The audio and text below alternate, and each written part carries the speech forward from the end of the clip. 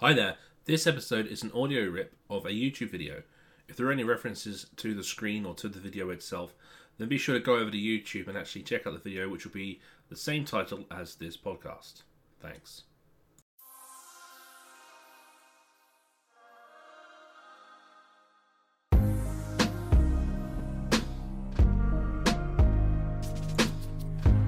Right, moving on to chapter 55, which is other equipment. So far we've done wiring systems, and we've done protected devices, and we've done switching devices and isolation devices. Chapter 55 just includes all the other little bits that we need to consider with selection and erection of electrical equipment. It's got a little scope section there. Says it specifies requirements and recommendations for the selection and erection of low voltage equipment not covered by other parts of the regulations except for part 7.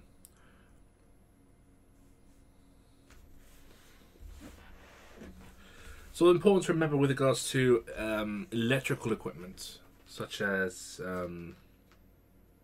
appliances and things like that.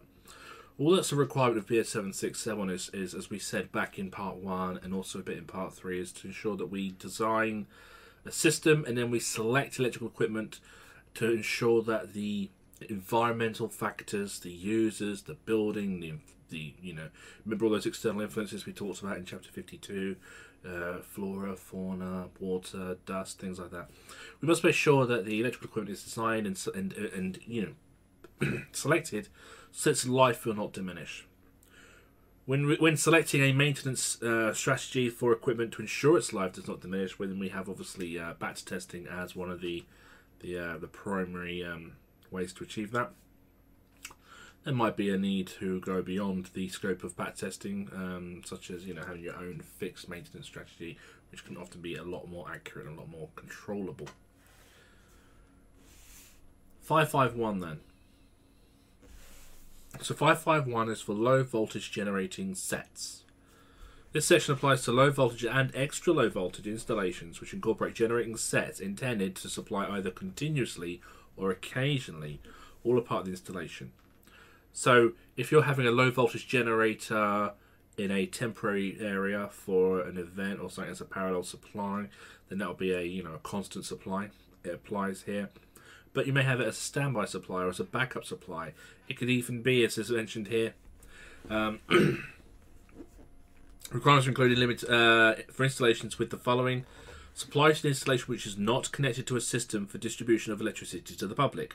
So this could be its own supply to its own system. It's not a parallel, it's not a backup, it's a completely separate system. It could supply an installation as an alternative. It could supply an installation in parallel, and an appropriate combination of the above. So an example of a parallel low voltage generating set, you think of your typical solar photovoltaic.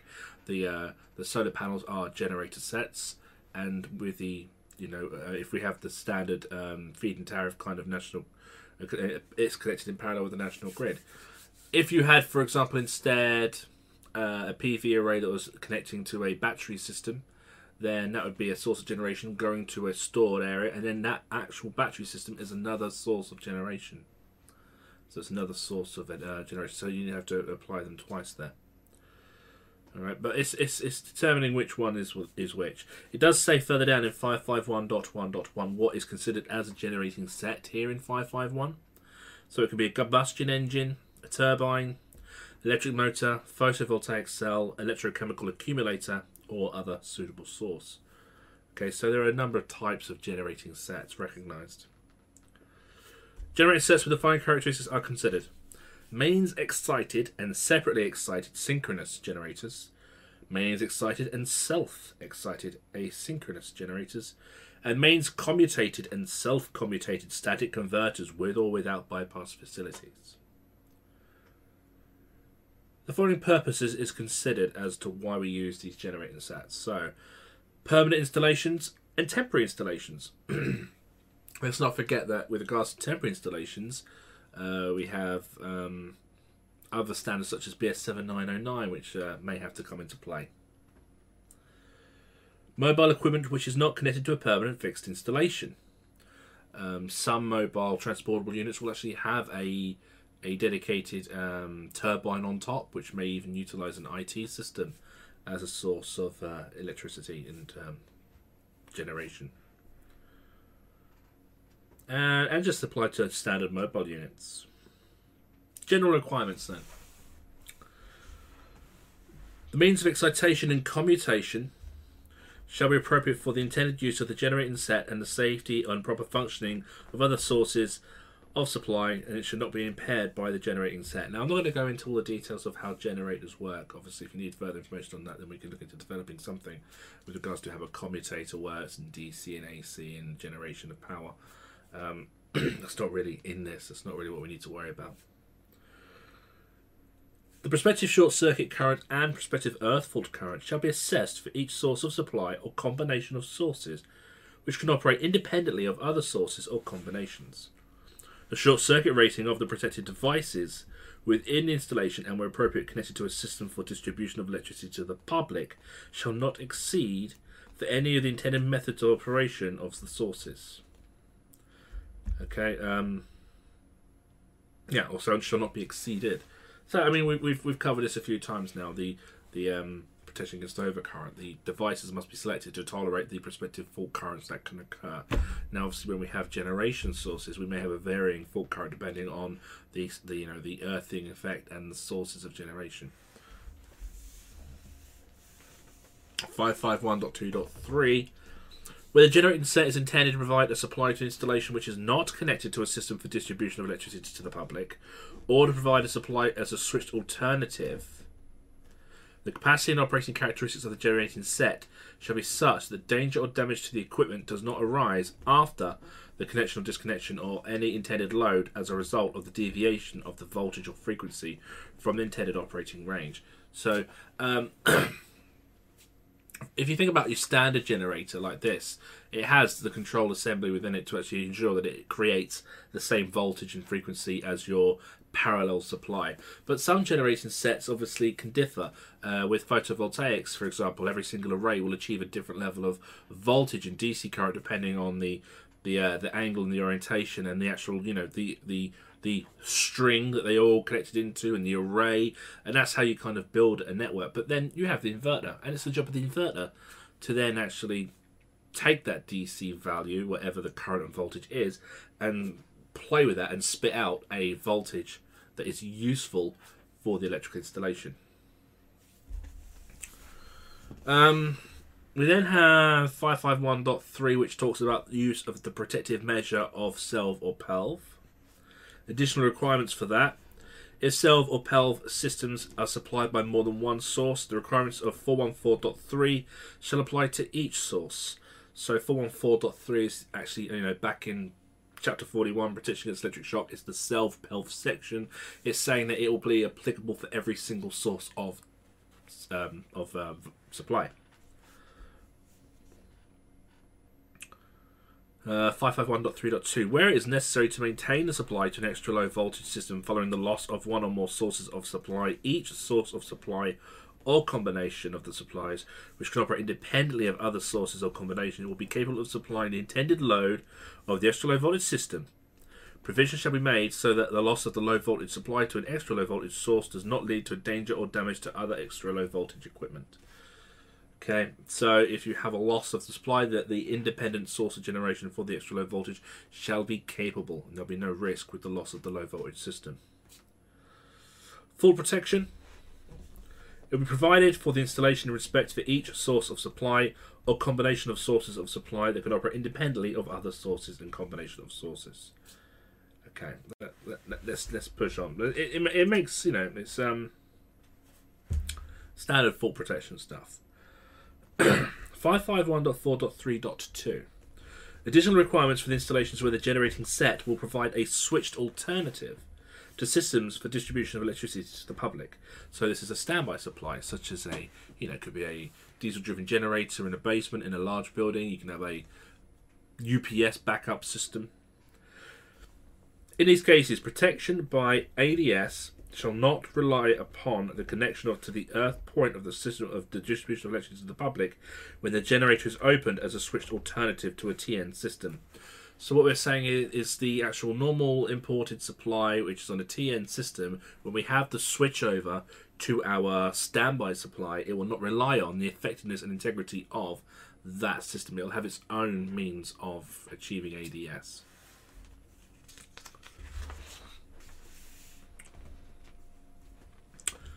Then we have static converters mentioned, where the fault protection for parts installation supplied by the static converter relies upon the automatic closure of the bypass switch, and the operation of protected devices on the supply side of the bypass switch is not within the time required by 411, then we'll need to achieve supplementary bonding.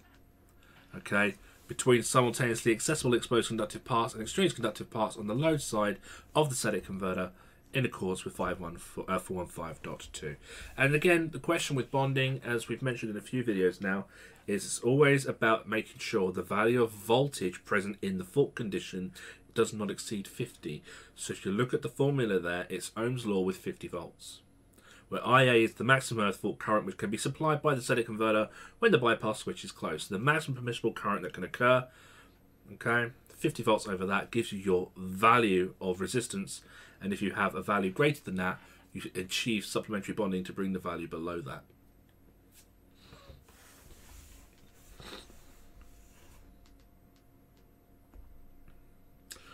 Okay, 551.4.4. This is additional requirements for protection by a automatic disconnection where the installation and generating set are not permanently fixed. So the generating sets are not intended to. They are intended to be moved to unspecified locations for temporary or short-term use. This is a mobile generator, really. They may be part of an installation which is subject to similar use. This regulation does not apply to permanent fixed installations.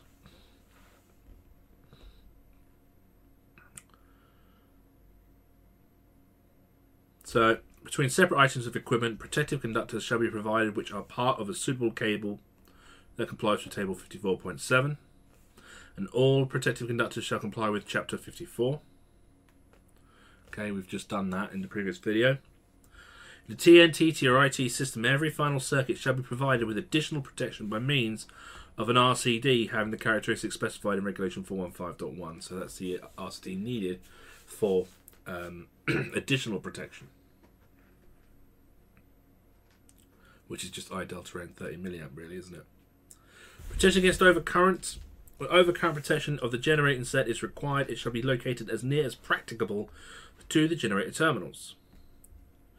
Where the generating set is intended to operate in parallel with a system for distribution of electricity to the public, where two or more generating sets may operate in parallel, circulating harmonic currents shall be limited so that the thermal rating of the conductors is not exceeded. Now, if you remember back in part 4 when we looked at I remember the part now, it was chapter 43. We did a part and we talked about where we had two sources of supply, and we had to make sure that if we had one source and we had a link between neutral and earth, that the other source did not, so we didn't have the looping currents through that. This is what this is also suggesting. So if we have a generator supplying an installation with a fixed supply also, we need to make sure that if there's a link between neutral and earth on the public supply, so it's a TNCS system, that we don't have a pen conductor coming from our generated circuit. All right. Similarly, if we had two generators, we don't want that because we're going to have harmonic currents circulating between neutrals and earths. All right.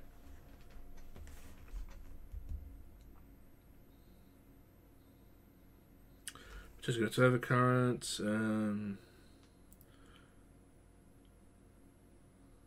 The effects of circulating harmonic currents may be limited by one of the following: the selection of a generating set with compensated windings, suitable impedances in the connection to the generator starter points, provision of switches which interrupt the circulatory circuit but which are interlocked at all times for fault protection so it's not impaired, filtering equipment or other suitable means.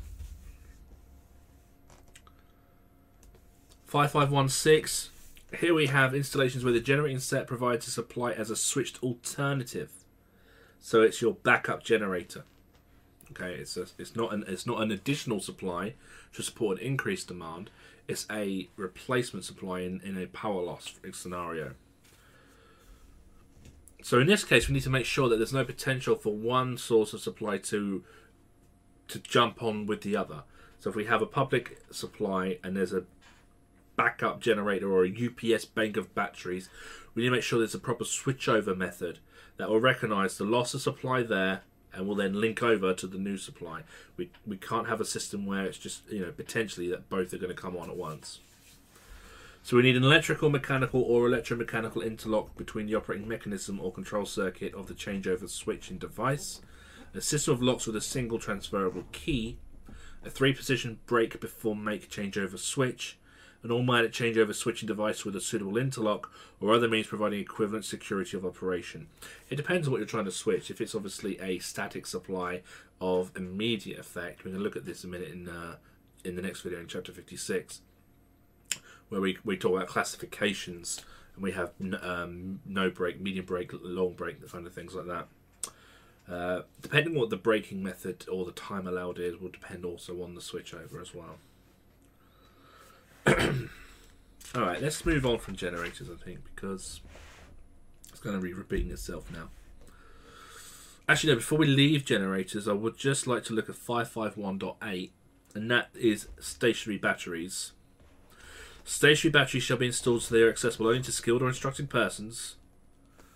Okay, and then it says, battery connections shall have basic protection by installation enclosures or shall be arranged so 2 bare conductive parts having between them a potential difference of 120 volts cannot inadvertently be touched simultaneously. That comes up in the exam a few times, that question, and I'll be honest, it doesn't really need to be found in the book, because if you remember the differences between extra low voltage and low voltage, and extra low voltage is up to 50 volts AC and 120 volts ripple free DC, you then realise that, okay, if I was to need basic protection on the terminals of my stationary battery, if I was to need to have insulation, I'd need to say, right, when is a battery becoming ELV to LV? And that's 120 volts. So you may have that question. It might give you voltages of 50 volts, 110 volts, 230 volts, 120 volts.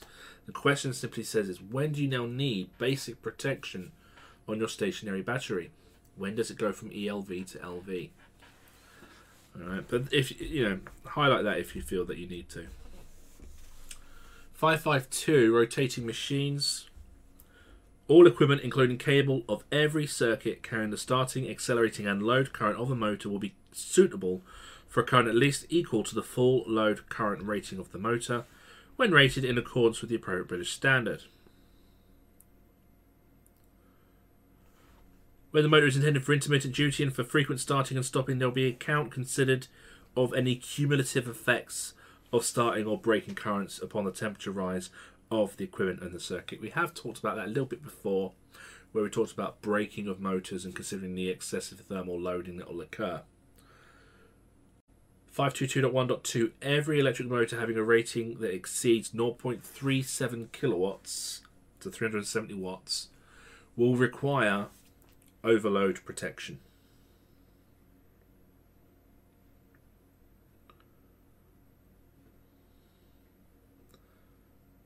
And then the last bit there, except with failure to start after a brief interruption would be likely to cause a great danger, every motor will be provided with a means to prevent automatic restarting after a stoppage due to a drop in voltage or failure of supply, where unexpected restarting of this could potentially cause danger.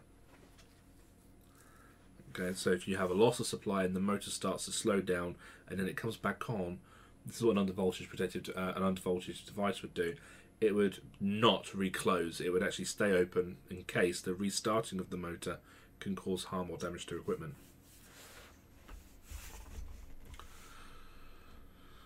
.553 then. This is accessories, so this is just your simple accessories that you install. It starts with 553.1, plugs and socket outlets. Every plug and socket outlet will comply with the requirements of items 1 and 2 below, and in addition with the appropriate requirements of 553.12 and 553.22, or 553.122 to 553.22.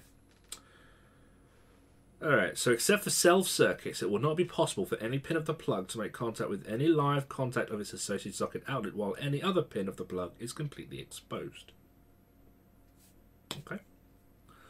It will not be possible for any pin of the plug to make contact with any live contact of any socket outlet within the same installation other than the type of socket outlet for which the plug is designed. So yeah, if you think about that, you know, your 13 amp plugs and then your 2 amps and your 5 amps and stuff, they can't go in with each other. That makes sense. Except for a cell circuit or a special circuit to 55315, every plug and socket outlet shall be of the non-reversible type, with provision for the connection of a protective conductor. So, I mean, with regards to polarity, I mean, our plugs, you can't really mistake that. They go in one way and one way only.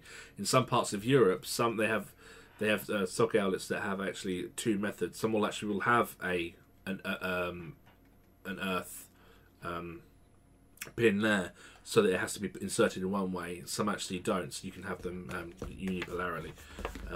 It does depend really on the equipment, but over here we have it one way only. And again, the reason for that really is because we have a fuse in our cord set, because we have a fuse in our plug top, and that fuse must be in the line conductor and not the neutral.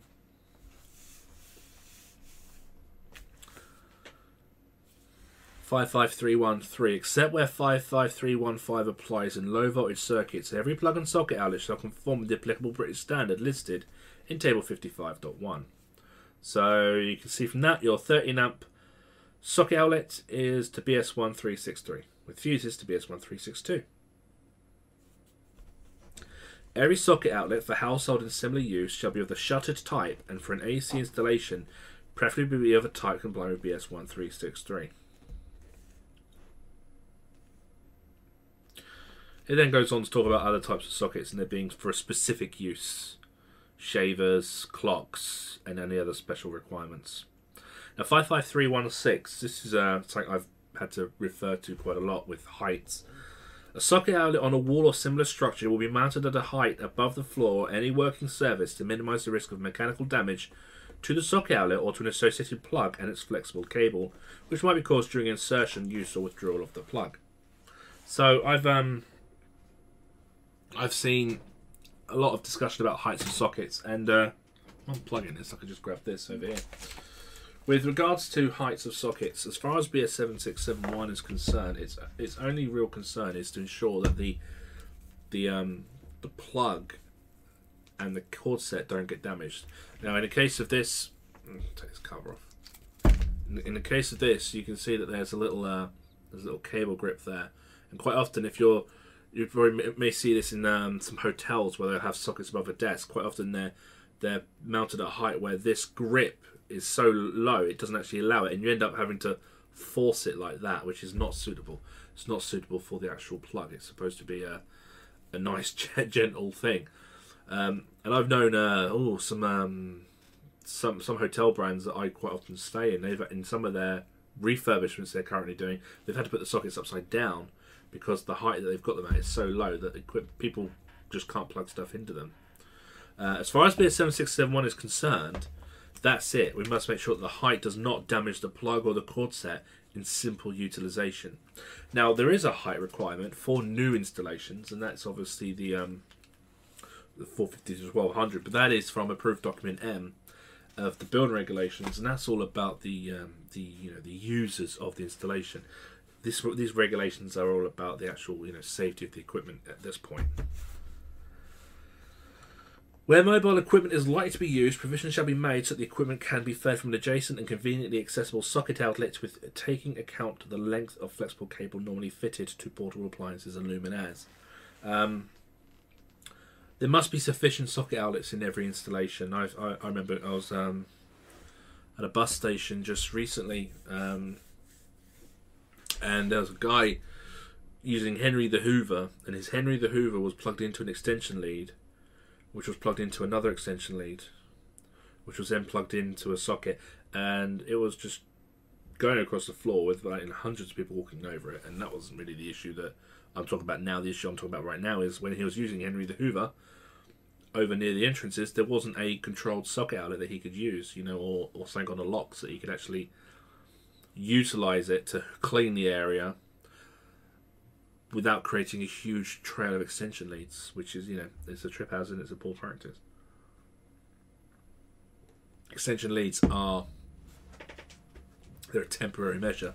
If you actually look in the PAT testing code of practice, it does say in there that one of the things that a PAT tester is supposed to actually assess for is the quantity of socket outlets to ensure that there is a sufficient quantity. Alright, we then have cable couplers. And the cable coupler should be arranged so that the connector of the coupler is fitted at the end of the cable remote from the supply. And then we move on to current using equipment. Now, electrode water heaters and boilers. Every electrode water heater and electrode boiler will be connected to an AC system only and shall be selected and erected in accordance with the appropriate requirements of the section. The supply to the electrode water heater or electrode boiler shall be controlled by a linked circuit breaker arranged to disconnect the supply from all electrodes simultaneously, provided with an overcurrent protected device in each conductor feeding an electrode. Obviously, what we're talking about here with electrode water heaters isn't an immersion heater. This is where we actually have live probes within the tank, and electrolysis is being used to heat the water, so we'll pass current through.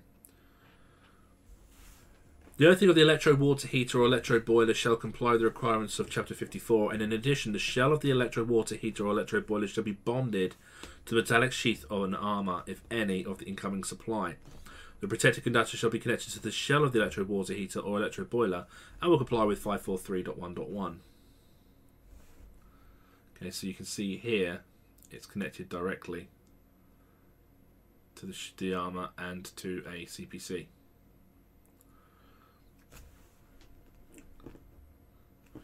When an electrode water heater or electrode boiler is directly connected to a supply at a voltage exceeding low voltage, the installation shall include an RCD arrangement to disconnect supply from the electrodes on the occurrence of a sustained earth leakage current in excess of 10% of the rated current of the electrode water heater or electrode boiler under normal conditions of operation. Except for in any instance a higher value is essential for stability of operation of the electrode water heater or electrode boiler. The value may be increased to a maximum of 15%.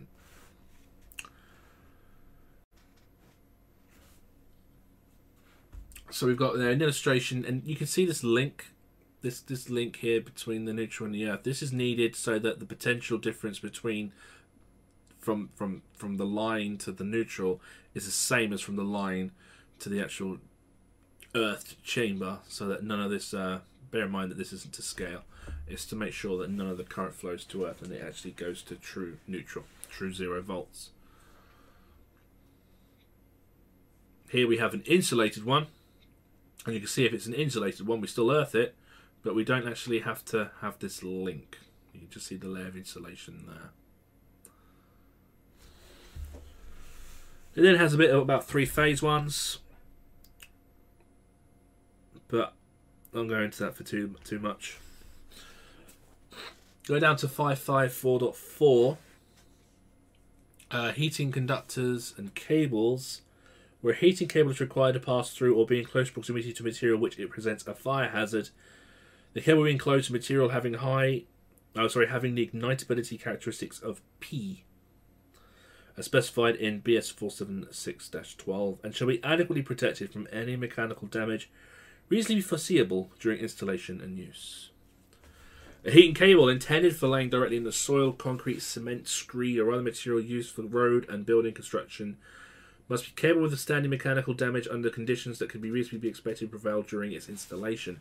It's during installation that this kind of thing is most vulnerable, because obviously once it's laid and it's down and it's done properly, it's fine. But whilst it's being installed, there's obviously lots more external factors and risks of impact and damage to it. It will be constructed of material that will be resistant to damage for the dampness and corrosion under normal conditions. Alright.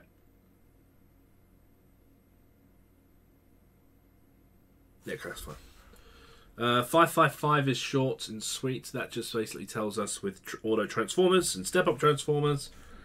When auto transformer is connected to a circuit having a neutral conductor, then the common terminal of the winding is neutral.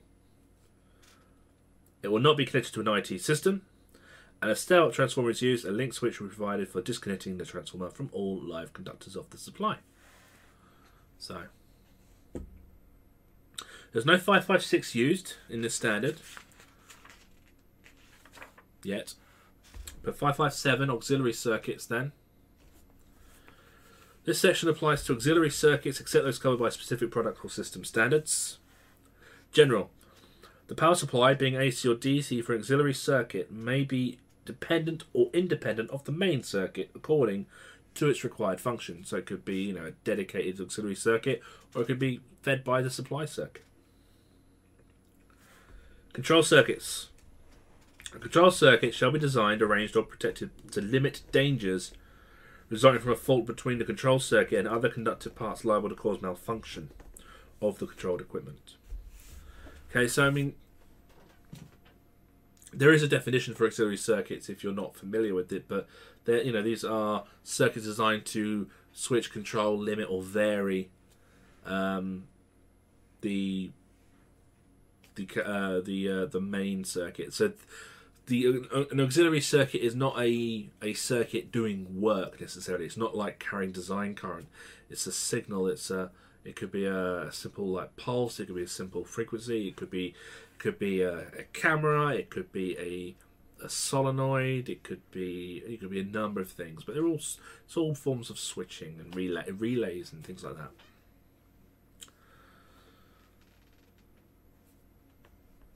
Power supply for auxiliary circuits that are dependent on the main circuit. So these are dependent on the main circuit.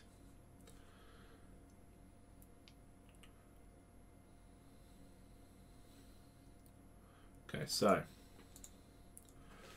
we obviously have a difference between DC and AC there. Now, the three examples given, we can have directly connected. So here we can see our live cables and our auxiliary circuit is just taken off of it. So it's just like, parallel fed off of it. Via a rectifier. Okay, so we have it again coming off, but it goes through a rectifier. Or via a transformer. So this would be just a simple mains, an AC mains powered auxiliary circuit.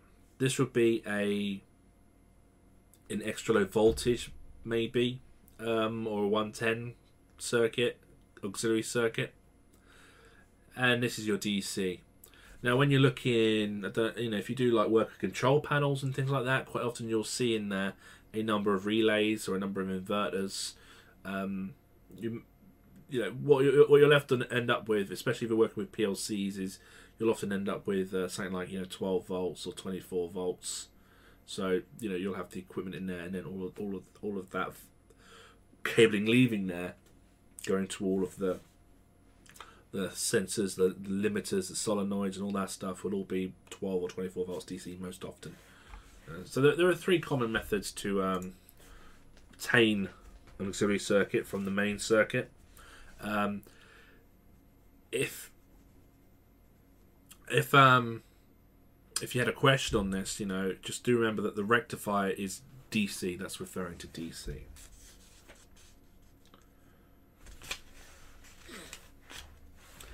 It's recommended the auxiliary circuit supplying primarily electronic equipment or systems should not be supplied directly, but at least via simple separation from the main circuit.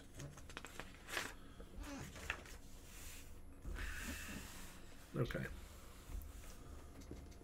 We have earth connections and auxiliary circuits there.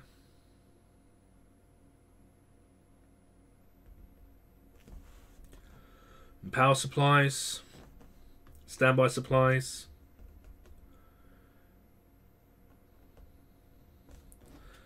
AC supply, 50 Hertz is 230 volts nominal, and 60 Hertz is 277, and DC is 220. So those are the nominal voltages for the standby supplies, or for the auxiliary circuits, sorry. And you'll notice then we're kind of getting into a serious area where we're talking about protective measures, protection to the wiring system of auxiliary, short circuit, cross-sectional areas. If you're actually going to work with auxiliary control stations, you need to remember that they are themselves circuits, and so if dependent on what they're doing, in this case they're carrying power.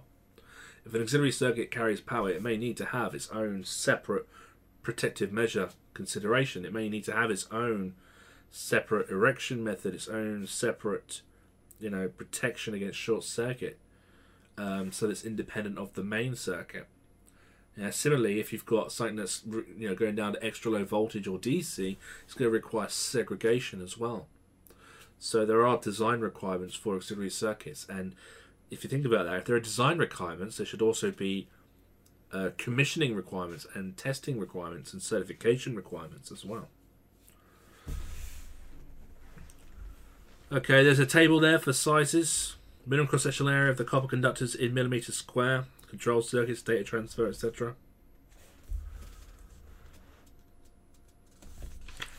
And then there's just more information. It's very, very wordy. I don't want to go through all of it. But if we go to yeah, I think we'll just go on to 559 because it's all about auxiliary, but the auxiliary, it's just not worth putting too much time into it at this point. Let's go to 559, luminaires and lighting installations. Yeah. Now, this is the selection and erection of luminaires and lighting installations tend to be part of the fixed installation. It's got a little scope on it. It does not apply to high voltage signs.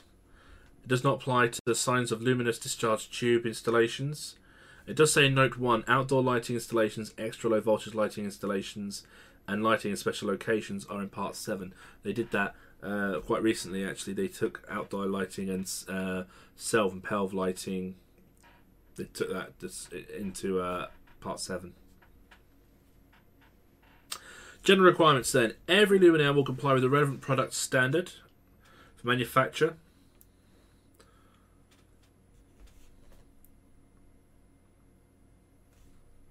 And for the purposes of this section, a luminaire without transformers or converters which are fitted with extra low voltage lamps connected in series to a low voltage supply shall be considered as a low voltage equipment, not extra low voltage equipment. Makes sense. You're actually utilising it on low voltage. A luminaire in a pelmet with no adverse effects due to the presence of operation of the curtain or blinds.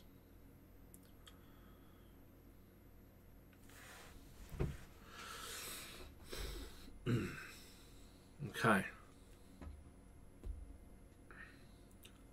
We'll see some symbols coming up in a minute. We go to 559.4.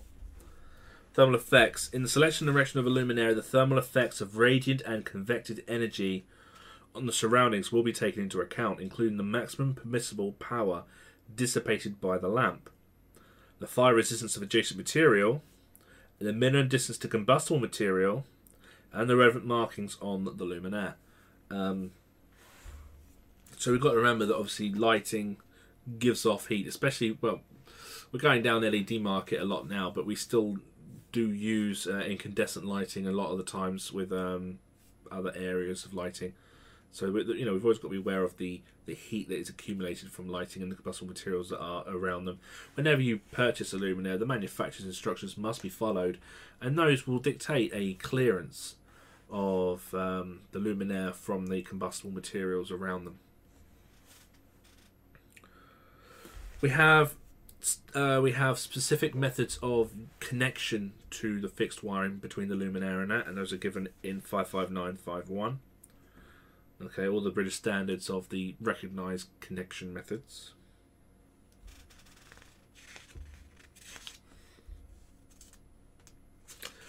It then has in .201, 559.5.1.201, a ceiling rose or lamp holder will not be installed in any circuit operating at a voltage normally exceeding 250 volts. A ceiling shall not be used for the attachment of more than one outgoing flex unless it's been designed to do that. So when you have a ceiling rose, you'll have one flex in your ceiling rose, not two. That makes sense. Luminaire support couplers and devices for the connection of the luminaires are designed specifically for the electrical connection of the luminaires and won't be used for any other equipment. So do not wire a heater onto a light circuit through a luminaire support coupler.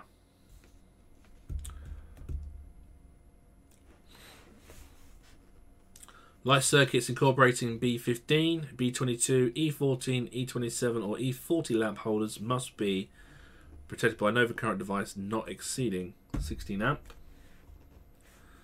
Bayonet lamp holders B15 and B22 will be of temperature rating T2. And with regards to polarity, 206 in a circuit of a TN or a TT system, unless it's an E14 or E27 lamp holder, we must ensure that with the Edison screw lamp holder, the center contact is line and the thread is neutral.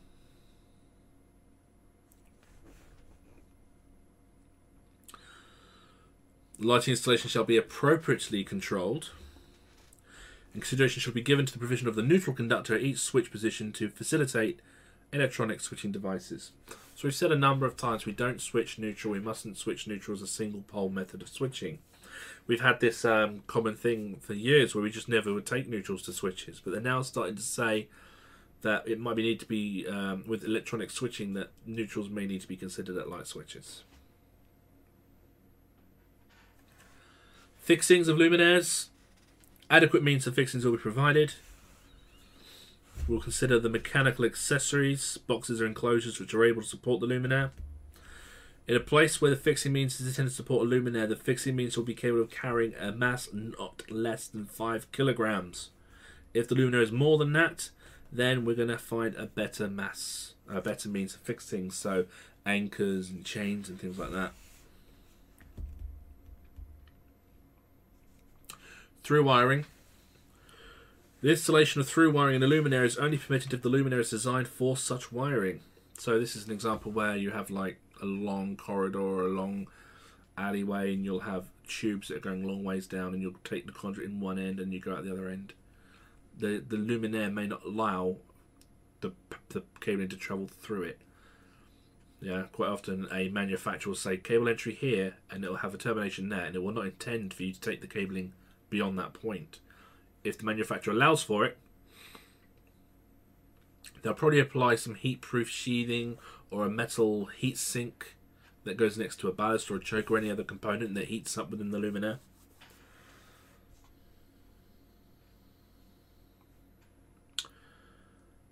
Okay, groups of luminaires. Groups of luminaires divided between the line conductors of a polyphase circuit with only one common neutral conductor shall provide with at least one device disconnecting simultaneously all line conductors. That's a common question, that one.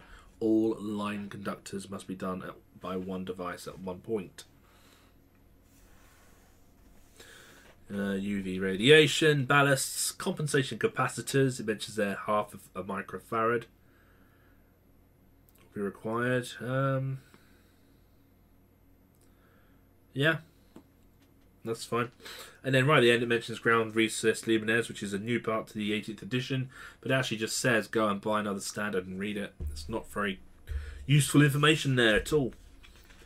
It just says go fish, basically.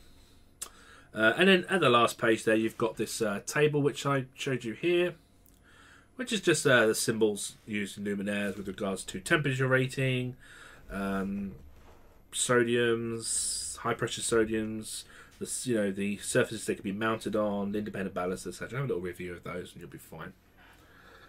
Okay, so that was chapter 55.